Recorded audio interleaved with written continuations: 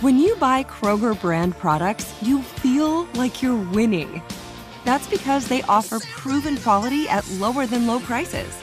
In fact, we guarantee that you and your family will love how Kroger brand products taste, or you get your money back. So next time you're shopping for the family, look for delicious Kroger brand products, because they'll make you all feel like you're winning. Shop now, in-store, or online. Kroger, fresh for everyone. The Hartford understands protecting your business with the proper insurance can be a challenge. The Hartford team can provide coverage to suit your industry. The Hartford empowers mid to large-size companies like yours to help manage risk, from liability and property insurance to workers' comp and more. Let The Hartford help protect what's unique about your business. Learn how at thehartford.com. Policy and perspective from D.C.'s top names. The infrastructure bill will create jobs that we desperately need in this country, good-paying jobs. We need to go all out to a green, renewable economy and all of the infrastructure to make that happen. Bloomberg Sound On with Joe Matthew on Bloomberg Radio. Somehow it's Friday, which means only 4 sleeps until the U.S. leaves Afghanistan. And the president's advisors are telling him the threat of another terror attack in Kabul is credible and specific. We'll talk about it in a moment with Congressman Jake Auchincloss, Democrat from Massachusetts, a Marine who fought in Afghanistan. Later, we'll get an update from Bloomberg defense correspondent Tony Capaccio, who's been at the Pentagon all week for this. Also, our conversation this hour with Michael O'Hanlon of the Brookings Institution. He's got an op-ed urging the Biden administration to not accelerate America's withdrawal, and it may be too late for that. So welcome to the Friday edition of Sound On, as we keep an eye on the situation in Kabul. This is the most dangerous part of the mission. This is the retrograde period of the mission. And what that means is that this is the period of time when the military, commanders on the ground, and forces begin to move not just troops home, but also equipment home. White House Press Secretary Jen Psaki a short time ago briefing reporters at the White House. The withdrawal still set for August 31st. Psaki reiterating what we heard from the Pentagon earlier today, that the threat of another terror attack will only increase as we approach August 31st. The national security team the president met with this morning advised the president and vice president that another terror attack in Kabul is likely. And they are taking maximum force protection measures at the Kabul airport and in the surrounding areas with our forces as a result. Very similar language earlier today from Pentagon spokesman John Kirby.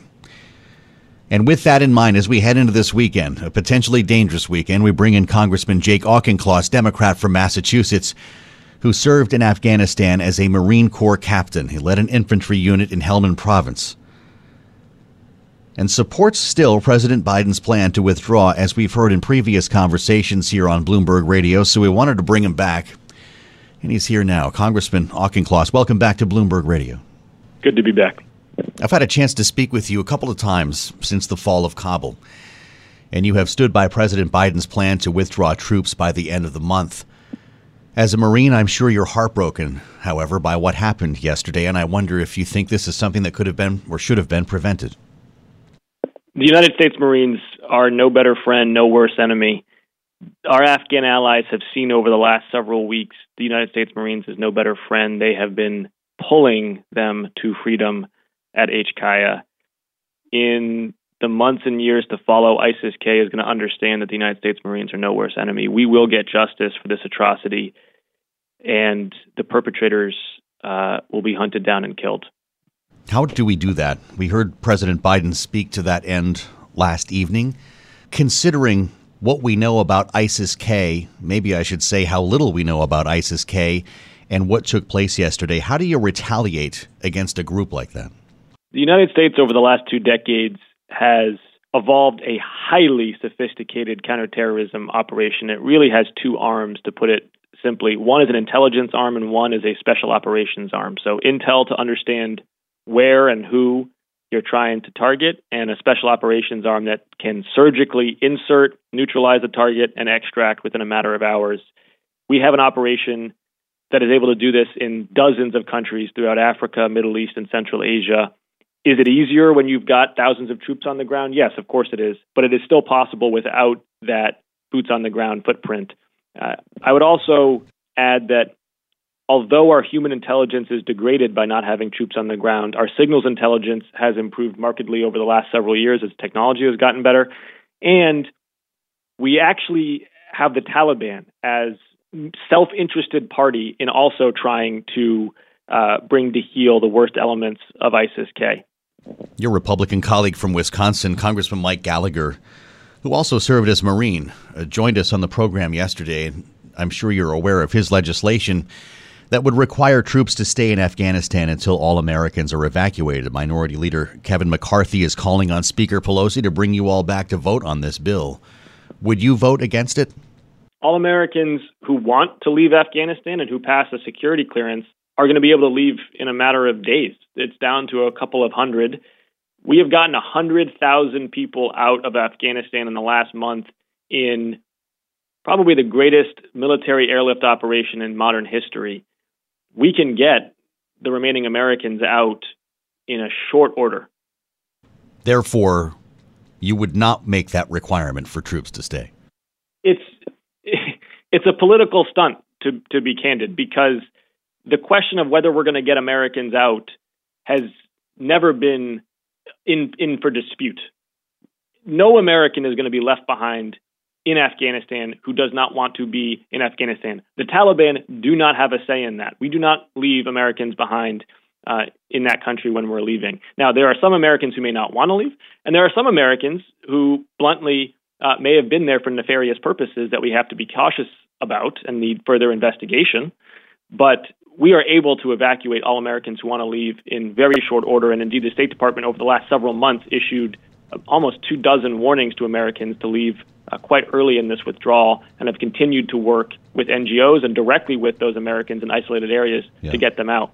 Even as we transition away from a military evacuation, we still can do evacuations of our Afghan allies through NGOs past the August 31st deadline. I mean, we have leverage that we can use to keep that evacuation stream running. It's going to be more challenging, of course, but the Taliban need to be able to access their foreign currency reserves. They need access to the international donor community. They need technical support in running the airport. We still have leverage. It would be precedent-setting to have Congress making a tactical decision like that as opposed to the commander-in-chief. I wonder, Congressman Auchincloss, if you also believe, though, that it's time to reevaluate and reestablish the use of force in Congress. Without question, and I've been a very strong advocate for repealing and replacing the authorizations for the use of military force, because Congress, under Article 1 of the Constitution, is the body that declares war. And we've really abdicated that responsibility since Vietnam. We need to reclaim it. No president should be able to sustain boots on the ground without congressional approval and without a clear explanation of what the mission is and what the end game is. That has really been the core national security failure of the last 20 years. What began as a counterterrorism mission, relatively well-scoped, relatively successful, was allowed to mutate under Bush and Rumsfeld into a boondoggle of a counterinsurgency mission, where we kept on sinking time, troops, and treasure with the hope, with the sunk cost bias, that with just additional measures, we could finally make it work. Well, it really could never work because there was no political partner in Kabul to counter the insurgents with. Congressman, you know what it's like to be in uniform as a Marine in Afghanistan. Is it fair to ask our Marines to stand on that wall around the airport now, knowing that that area is a target for terrorism? U.S. Marines take great pride in being the ones who execute the hardest challenges the President of the United States gives them. Will it be Marines to conduct the over-the-horizon, as the President and Pentagon have described it, over-the-horizon missions, going potentially back into Afghanistan to fight terrorism? Well, as a former reconnaissance officer who trained for over-the-horizon operations, I would love that to be the case, and of course there would be a fitting justice to it, but that is not a decision that a member of Congress makes. That will be made by the chain of command based on what is most appropriate for the mission. Well, as we prepare for that new mission over the horizon, Congressman, where would those be born? Would that be a carrier-based mission? Would we come from elsewhere in the Middle East? Where will we stage our counter-terrorism activity? Well, that is the critical national security question of the coming months.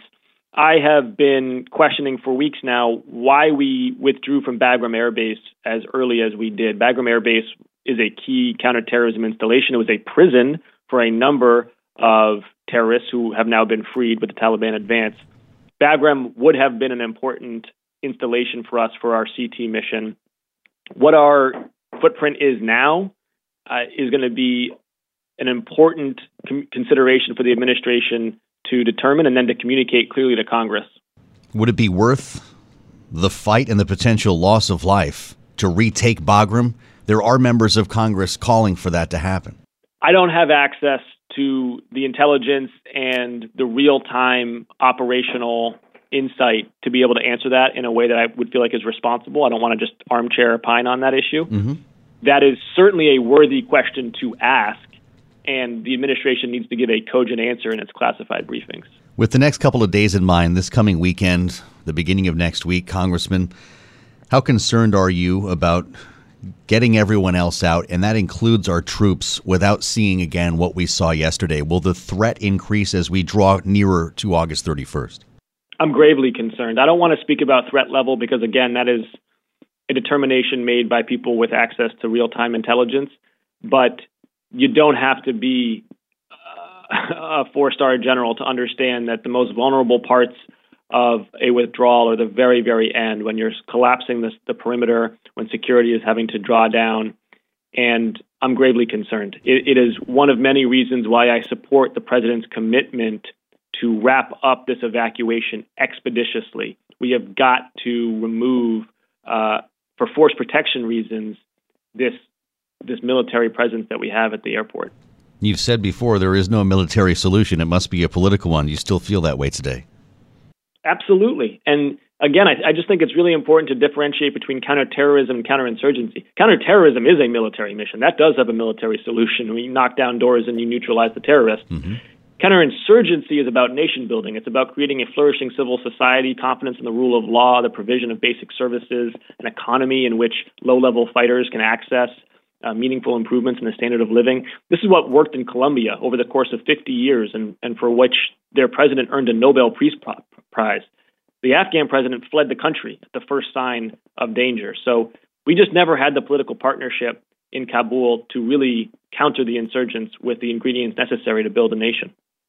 Lastly, Congressman, I wonder if you've been speaking with your fellow veterans. I know this is a personal time. It's a tragic time for Marines to watch these headlines. Have you been in touch with your men from Afghanistan?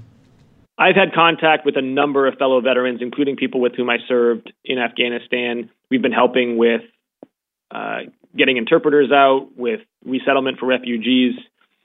I've heard from a number of people who saw my op-ed in the Washington Post defending the president's decision that they appreciated that I would take that stand, because even in 2012, so many of us saw that we were there in pursuit of a mission that could not be solved with force of arms. I appreciate your being so forthright with us through a difficult time, Congressman. Thanks for talking with us again. Thank you for your service. Always good to be on. And thank you for joining us on the Friday edition of Bloomberg Sound On. I'm Joe Matthew in Washington. As we make our way forward, we're going to be talking about what's going on at the Pentagon coming up here. Next, we'll talk more about planning and the fog of war that has made this such a difficult story to cover. Did you hear there was only one blast yesterday? Bloomberg's Pentagon correspondent Tony Capaccio is up next. Meet Gary. Gary's about to become an Einstein in an instant. Whoa, Einstein hair. I like it. That's right, Gary, because you're using Salesforce powered by Einstein AI to connect data, predict business trends, generate personalized content, and wow customers. I do feel a lot smarter. Because you're not just Gary anymore. You're Gary, empowered by Einstein AI. Did you hear that, team? I'm an Einstein. Oh, can I get a selfie? The #1 AI CRM. Now everyone's an Einstein with Salesforce. You're listening to Bloomberg Sound On with Joe Matthew on Bloomberg Radio. At this time yesterday, the Pentagon was reporting 2 blasts in Kabul. You heard it right here on Bloomberg. 2 explosions. One, they said, at the Abbey Gate of the airport. The other at the Barron Hotel, remember? This morning, though, General Hank Taylor brought a correction to the briefing room. We're not sure how that report was provided incorrectly, but we do know it's not any surprise that in the confusion of very dynamic events like this can cause information sometimes to be misreported or garbled. We felt it was important to correct the record with you all here. There's only one blast. Tony Capaccio is Bloomberg's reporter who covers the Pentagon and asks questions in these important briefings, and he's with us now. And Tony, thanks for being here. You've had a week. What did you make of this update, this change in the story? What does it tell us about the situation on the ground? It tells us, A, that the explosion must have echoed quite a bit in the area there. It was in the Abbey Gate area because the hotel was only a few blocks away. This is not an unusual situation here.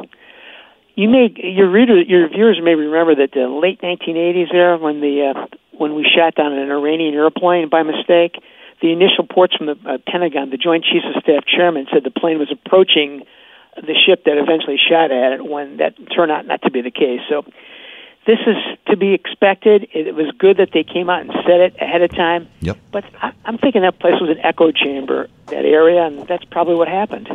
Well, it also speaks to the confusion there, right, Tony? I guess I brought this to you because you know more than most how difficult it is to cover a story like this, and a lot of times we get bad information in the outset. Well, especially this. They don't have an organized public affairs unit down there at Kabul Airfield, getting out reliable information. This is clutch and grab with cell phones, Twitter, and masses of people surrounding not only any reporters there, but also the units. So I wouldn't make too much of it. I mean, the tragedy was the people killed and wounded. The initial reports usually always wrong. Well, that's the point that we're trying to make here, or at least I am, Tony, because there's probably going to be more of this. And I just wonder what's on your mind as we head into this weekend, what kind of planning the Pentagon might be making. And I realize they're not being very specific about this, very detailed about it, but John Kirby made clear they've got credible threats they're dealing with here. They got credible threats they're dealing with, but also I'm thinking there's greater communication with the Taliban, and you might see a show of force by the Taliban over the next 2 or 3 days in a lockstep with the United States, kind of visible show of force, to show the world that they're also opposed to what was going on. I don't think that's out of the realm of possibility. And then there's also going to be more intense flights over Kabul Airfield with drones and these AC-130 gunships that have great precision cameras. They can spot people on the ground with handheld weapons possibly aiming at airplanes. Wow. How much of a threat is that, Tony? John Kirby has spoken about that. They've taken shots at some of our planes, but until now, they haven't had the firepower to make a difference, is what I understand. What can you tell us about that? Yeah, look, I don't think I'm 99% sure we did not provide the Afghan army with Stingers or man-portable ground-to-air missiles, because and that's what it would take. That kind of thing. They don't have any aircraft. So what the threat would be? RPGs possibly being shot at helicopters or one of the planes taking off. And I think the U.S. has got the range of those RPGs calibrated and have pushed out cordons or guard posts so that you could pushing it out beyond the range of what those RPGs can range to. But they could be effective, and they could be fired. Wow. We understand that some, if not all, of our aircraft have been using countermeasures. Are they shooting off chaff when they take off? How do you do that, or is it just the distancing that you're talking about? So I've been on many C-17 flights. These things can take off on a dime and then shoot very fast up in the air, very fast. They have sensors on there that could pick up infrared missiles. They have flare and chaff systems, but they've got pretty sophisticated countermeasure systems for detecting a rocket or a missile in flight. And C-17s have been in battle zones throughout the world since 1991 when they were first fielded. Those pilots know how to take off on a dime and shoot way up. This is fascinating. This is why we wanted Tony to join us today, because he lives this stuff, not just when these are mainstream stories. Tony, talk to me more about your thought there on the U.S. military working with the Taliban this weekend. Would that be going after the people who did this yesterday, or some other show of force that you have in mind? I think it's all speculation, but it's within the realm of possibility. A show of force outside the airport, just basically with cameras on, armed Taliban, maybe with the United States close by, just to show the world that they're there for the last couple of days, to help the United States get out so they can take over the airfield. I mean, it would be a final kind of thumbing your nose at the U.S., but it's in the realm of possibility. I don't think they're sharing intelligence right now on who did the bombing. I mean, that's going to come eventually, but whoever did that bombing, they've escaped, they've dispersed, and that's going to take a real effort if we're going to track them. So the president, I thought, raised expectations a little too high yesterday when he said, we'll seek you out wherever. Yeah. Wherever means where you have people on the ground providing intelligence to strike with Tomahawk cruise missiles, drones, or commando teams. Tony Capaccio, Bloomberg Pentagon reporter, is going to come back with us a little bit later on this hour. We've all agreed we could do an hour with Tony because he's got a lot of great information that we want to be talking to him about coming up. Next, though, we're going to talk the timeline here with Michael O'Hanlon, the foreign policy expert at the Brookings Institution. He's urging President Biden to resist the urge to accelerate our withdrawal in an op-ed we'll talk about next. I'm Joe Matthew. This is Bloomberg.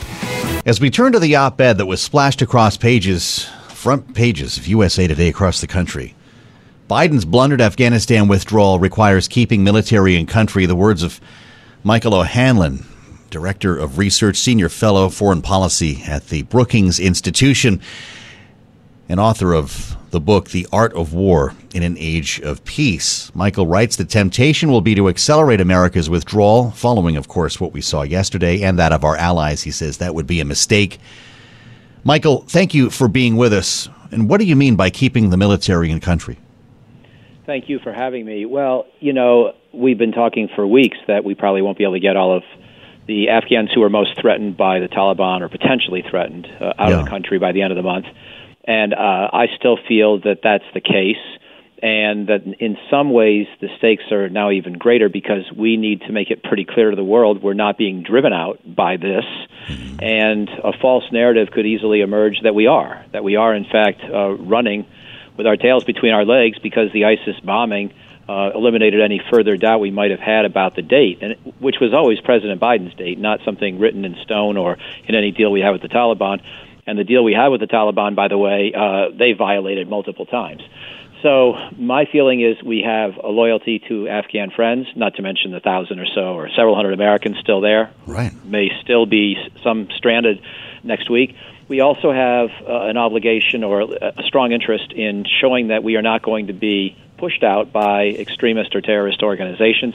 I'm not saying you do everything in life for credibility, but I do know that when ISIS took a lot of Iraq and Syria in 2014, they used that success against our friends, especially the Iraqi government, as a motivator, as a recruiting device. Then they got followers from 100 countries around the world. They infiltrated into the refugee flows into Europe and set off all those bombs and tragic events in Europe in those years. In other words, they used the perceived victory to their great advantage. And so I want to take away that option, even if it's just a few more days. We can't get everybody out who might want to leave. And we're also going to have to work with the Taliban or try to pressure the Taliban and incentivize them to be a little more moderate than they had been 25 years ago. There's a chance that'll work. So it's not all about, it's not all about the evacuation. It's also about what comes next. And I don't want to just dwell on the evacuation, but I would like to see us stay at least a few more days, get a few more of those friendly Afghans out, and show the world and show these terrorists that we're not being driven out by them. And when you say that, you mean beyond August 31st, not a few days from now, correct? Correct. Beyond August 31st. Yeah. I almost feel like it's I don't like to do a lot of things in international affairs as sort of a test of our resoluteness or resolve, but this one may fall into that category. The Taliban are saying it's a red line that we get out by Tuesday, and I just don't like being issued dictums and dictates and red lines by terrorist organizations. Well, no, you're echoing the concerns of a lot of people, Michael, and it might seem counterintuitive to some, but there is a thought that what happened yesterday requires us to stay beyond August 31st because whether it's Americans who are still there or our Afghan allies, it underscores the extreme danger that they will be in after next Tuesday. Right, especially if we seem unable to come to their defense thereafter. So I want the Taliban ISIS is sort of just a murderous organization with no particular strategy or discipline, so I'm not sure how much they are persuadable. But I want the Taliban to know that while we are going to try to develop a semi-workable relationship with them in the future, and we're willing to think about how to do that, we are not going to let them set the terms for those kinds of interactions, even on their own soil. And we're going to be watching carefully how they treat Americans, pro-American Afghans, women and minorities. And these decisions they make will set the terms for not only whether we give them diplomatic recognition, but whether we allow them access to their bank accounts, whether we give them any humanitarian assistance, and whether we strike them militarily, at least from the air, in places where they might not want to be hit. So I just want to sort of get a little bit of our swagger back on this. And even though it's a tragedy and we've not won the war, the Taliban need to continue to be reminded that we have a lot of tools to employ against them as well. We're talking with Michael O'Hanlon from the Brookings Institution about his op-ed. You write that leaving now, or at least on the 31st, would signal to ISIS-K as well as the Taliban that we don't have the stomach to stand up to them.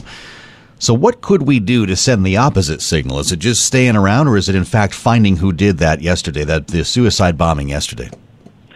I don't know how productive the latter will be. We should try. I'm just not predicting any great success. And I think that ISIS has been our enemy all along, and we've never had any particular restraint towards them, nor should we.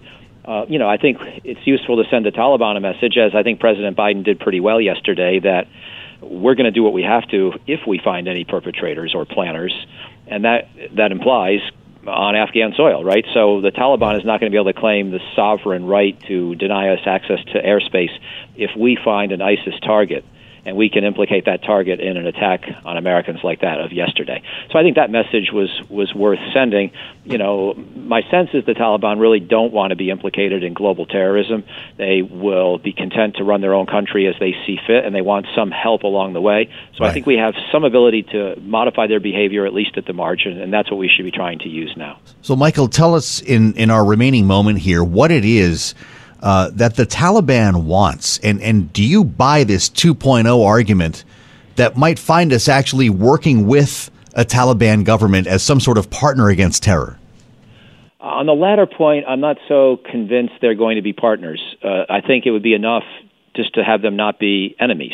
I don't want them to cooperate with ISIS or Al-Qaeda. And they do have ties to Al-Qaeda, in their leadership and elsewhere. So we're going to have to watch that one closely. But I think we have no choice but to try to steer the Taliban towards a 2.0 because they did sort of win the war. And to the extent that we have human rights concerns for the well-being of the Afghan people, it's going to be largely the Taliban that determine how those play out. And so our tools for influence are limited, but they're real. The Taliban are running a very poor country that needs help, and most of them don't want to live in the Stone Ages again like they might have been willing to before. So I think we've got some leverage. Leverage, says Michael O'Hanlon, Senior Fellow, Director of Research and Foreign Policy at the Brookings Institution. I appreciate the time here, Michael. You can find the op-ed at USA Today. Coming up, our Friday Reporters Roundtable. We'll bring back Justin Sink from the White House, Tony Capaccio from the Pentagon. I'm Joe Matthew. This is Bloomberg. Johann Schmiegel, you've got the world's highest IQ. Yes, 247. Wow. Did you know that thanks to Salesforce with Einstein AI, everyone's smarter? Now everyone's an Einstein, just like you. But I'm the smartest. Not anymore. With connected data and trusted AI, everyone can give customers experiences they've only dreamed of. Oh, look, here's a few Einsteins now. Hey, hi. Hola, amigo. Everyone's an Einstein? It's okay, Johann. Let it happen. The #1 AI CRM. Now everyone's an Einstein with Salesforce. You're listening to Bloomberg Sound On with Joe Matthew on Bloomberg Radio. Headline on the terminal: deadly Kabul attack shakes Biden's Afghan exit strategy. White House correspondent Justin Sink with the byline, and he joins us now as part of our Friday Reporters Roundtable. And we're bringing Tony Capaccio back in as well, our Pentagon correspondent, after a day that many will remember in political, geopolitical, and military history. To those who carried out this attack, as well as anyone who wishes America harm, know this: we will not forgive. We will not forget. We will hunt you down and make you pay. Justin Sink, it's great to have you with us on Bloomberg Sound On. Was that promise an overpromise? Is that something that's going to be played back for the next year while we look for these people?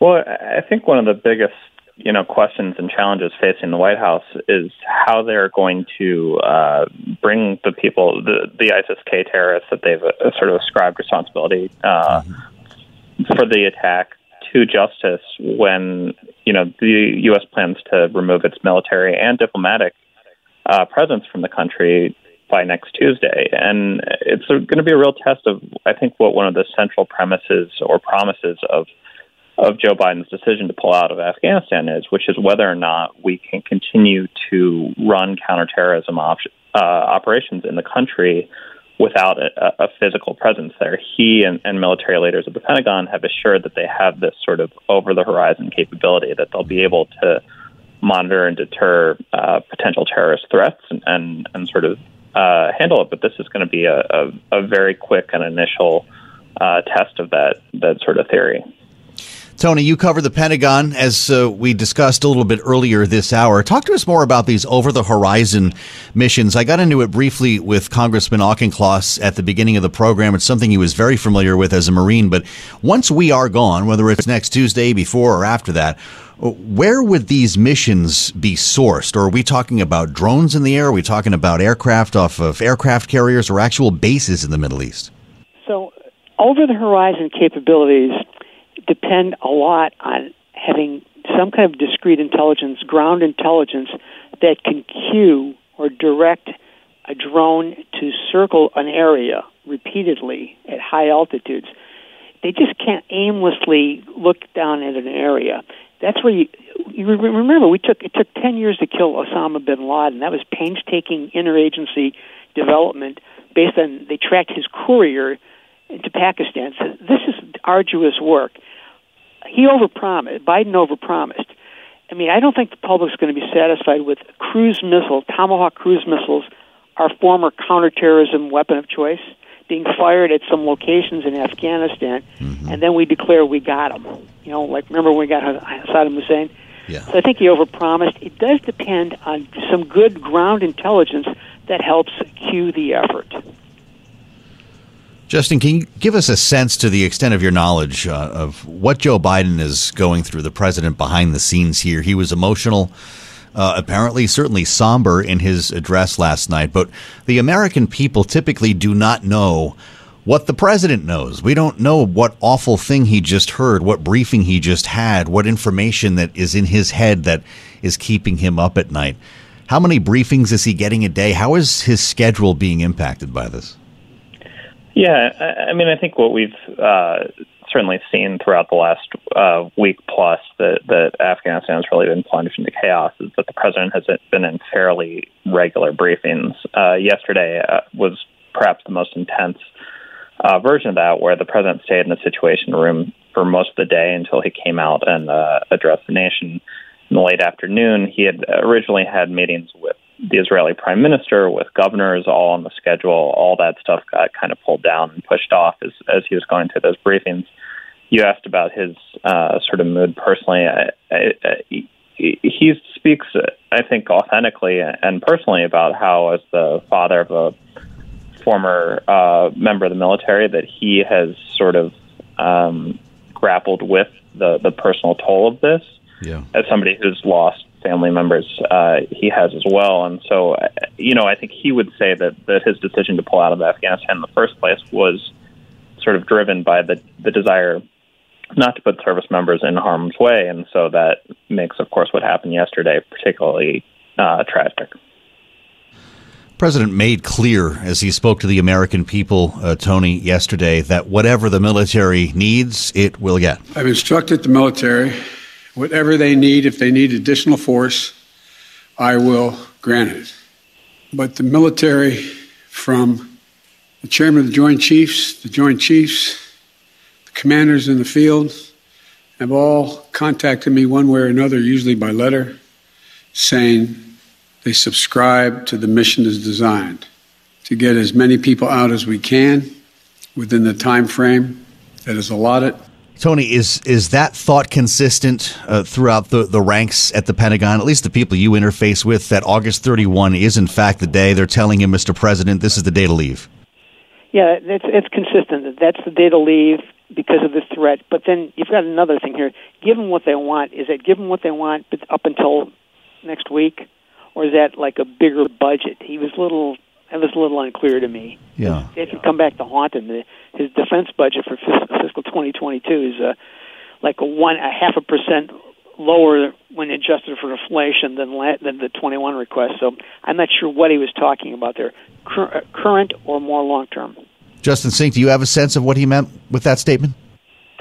Yeah, I think the president and Press Secretary Jen Psaki talked about this before, but in each of his conversations over the last couple of weeks has basically talked to his military leaders and asked them if they need particular resources, if they want to bring more troops into Afghanistan to sort of secure the airport as they work through the operations. Obviously, now we're at the point of starting to pull those folks out.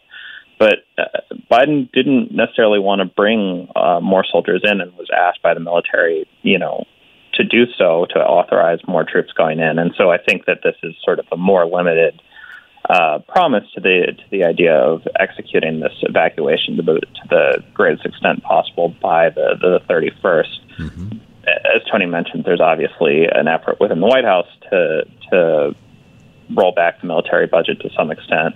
I'm not sure that's going to change either, but the president has shown willingness to sort of defer to military leaders, or at least he says that he has, on these sort of operational questions bit by bit.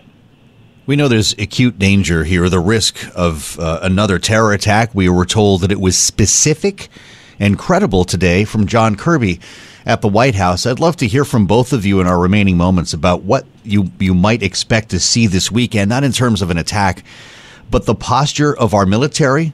Tony, expanding the perimeter around the airport, possibly. You suggested maybe even working with the Taliban in some sort of a mission here.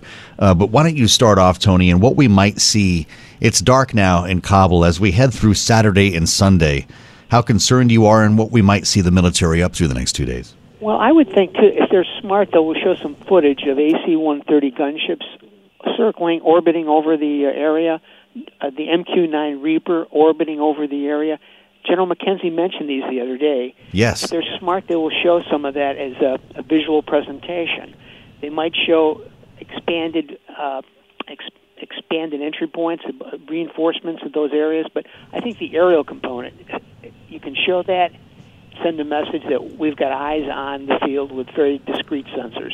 That's right. I forget if it was Hank Taylor or General McKenzie yesterday made clear, Tony, that just the sight, having essentially such an intimidating sight, a C-130 gunship light things up in the air, has shown to be a deterrent in the past, right? Yeah, the AC-130 gunship is ungamely, propeller-driven, but I got to tell you, this is one of the major weapons of the last 40 years the United States employs. The big Mogadishu in Somalia, the big argument there was, why didn't we deploy AC-130s? But those things, when there's no air defense threat, they can circle slowly and pound the living daylights out of an area with very precision howitzers and mini machine guns. Yeah, it's pretty remarkable. If you don't know what Tony's talking about, Google it. Justin, how about politically speaking at the White House? Are we going to be seeing the president on a daily basis? We've got Sunday shows to deal with. How is the communications and messaging going to work coming out of the White House this weekend? Yeah, so we know the president's already sort of canceled his planned vacations. He's going to receive briefings on this. I wouldn't be surprised if we hear from him either on Afghanistan or, of course, the hurricane that's sort of barreling towards Louisiana right now over the weekend. The White House has also said that he is likely to reach out to some of the families of the service members that are lost. There's the possibility, as the flights come back into Dover, that the president would go up to receive some of the fallen soldiers there. And so I think we will see some of those type of messaging / mourner-in-chief type images coming out of the White House. But, obviously the political fallout of the last couple of weeks is going to be severe for the president and something that the White House is going to have to work a long time to sort of get it to pull itself out of, because right now I think there's legitimate bipartisan criticism on both sides and disappointment with how the White House is handled. Boy, the next couple of days are going to be something. Our Friday Reporters Roundtable. This is why we do this with such talent here at Bloomberg. White House correspondent Justin Sink, Pentagon correspondent Tony Capaccio. Many thanks to both of you for your expertise. And that is it. The fastest hour in politics. We'll do it again Monday. Keep your eyes on the news and on the terminal this weekend. I'm Joe Matthew. This is Bloomberg.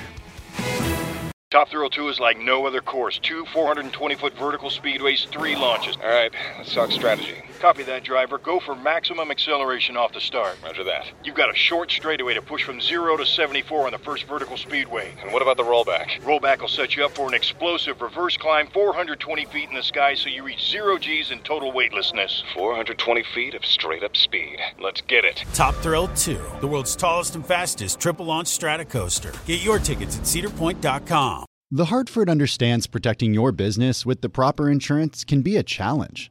The Hartford team can provide coverage to suit your industry. The Hartford empowers mid to large-size companies like yours to help manage risk, from liability and property insurance to workers' comp and more. Let The Hartford help protect what's unique about your business. Learn how at thehartford.com.